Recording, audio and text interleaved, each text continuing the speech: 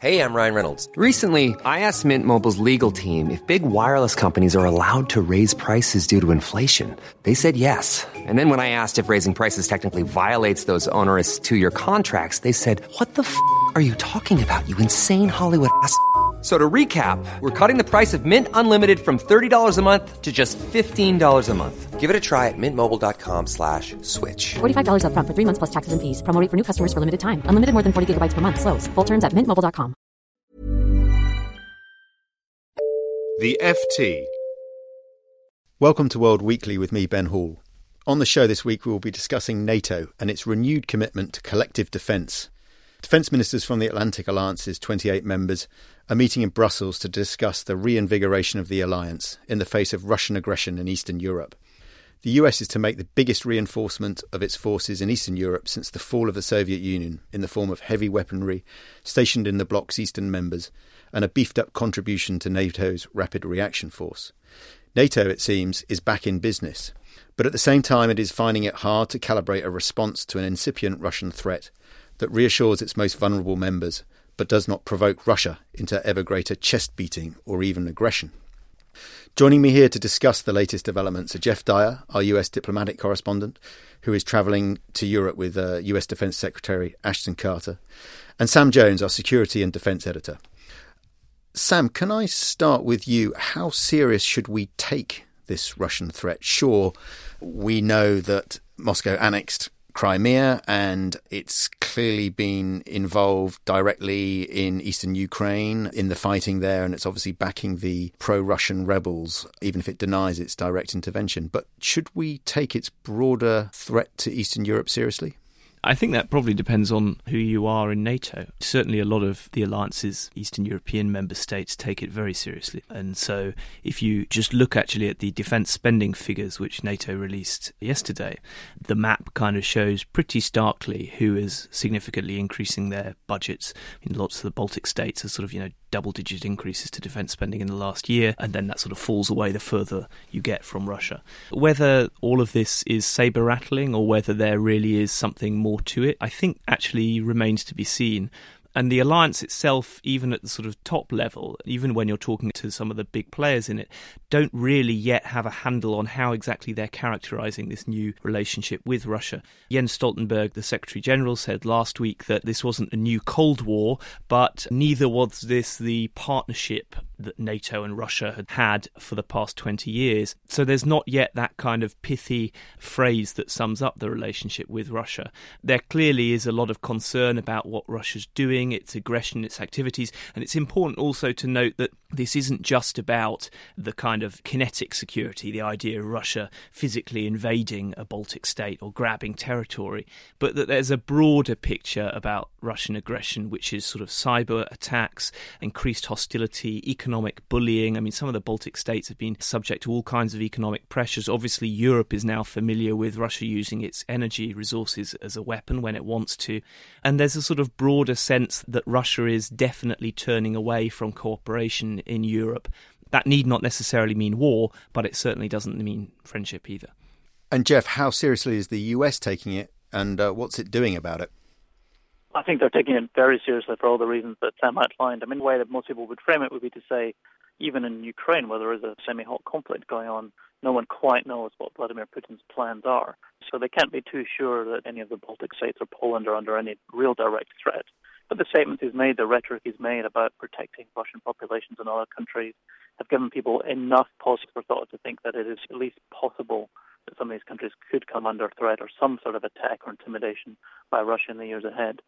So what you're seeing from the US is a slow but sure end of the dramatic reversal of US presence in Europe that you saw in the couple of decades after the end of the Cold War. In the early 90s, the US had over 300,000 troops in the continent.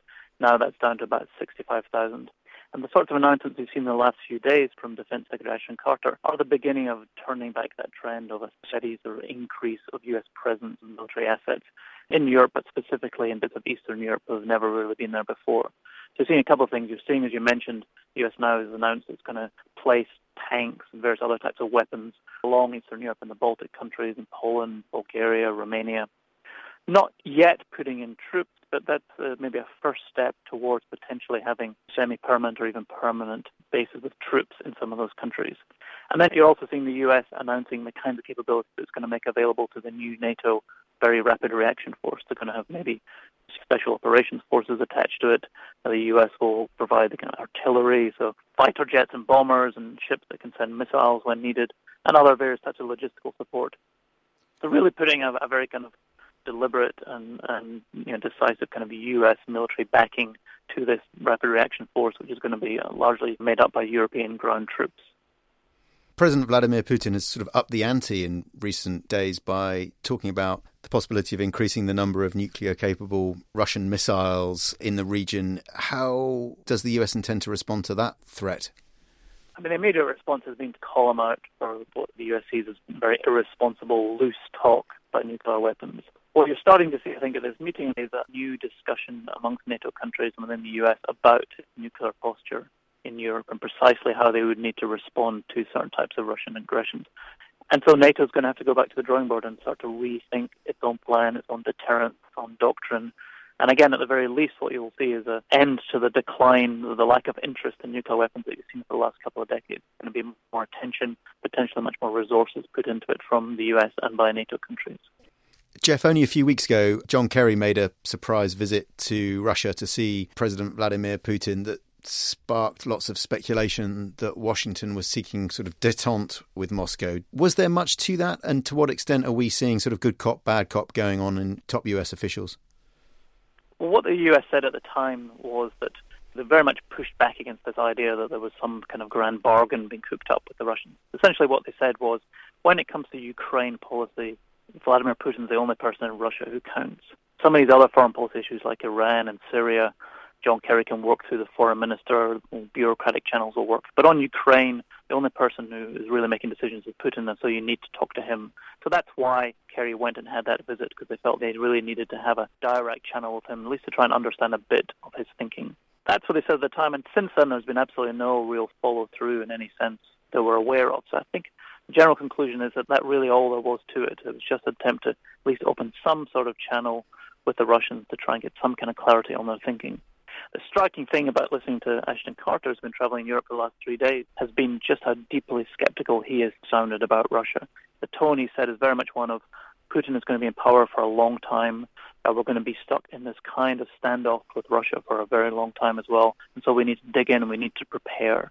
There's very little optimism. It's been a very kind of heavy message that the US has got to really start reorienting itself, its policy in Europe, and really start digging in for a long-term standoff. Sam, you have to ask, how stiff is the resolve of NATO's members really to stand up to Russia? As you mentioned, defence spending is falling in a number of states, or at least they're struggling to meet the 2% of GDP target. And let's face it, some are very against the idea of even fairly limited economic sanctions against Russia. So how do you assess the sort of state of the alliance's readiness to really stand firm? Well, there's sort of two elements to it. I mean, on the NATO military level, there's the defence spending debate, which you sort of rightly highlight, and that is still a source of tension.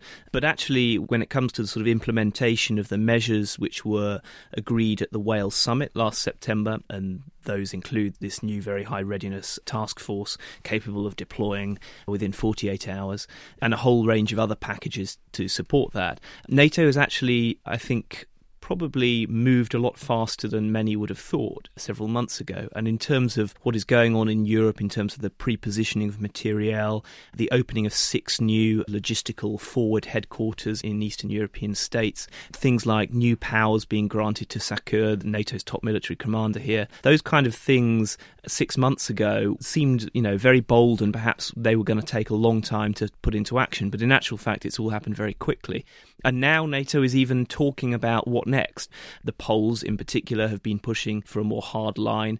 Lots of NATO states are sort of saying, well, we've done everything that was agreed in the NATO Wales summit, the biannual meeting of the alliance, and now we need to consider more, because actually Russia hasn't stepped back from its position. So how do we take things further?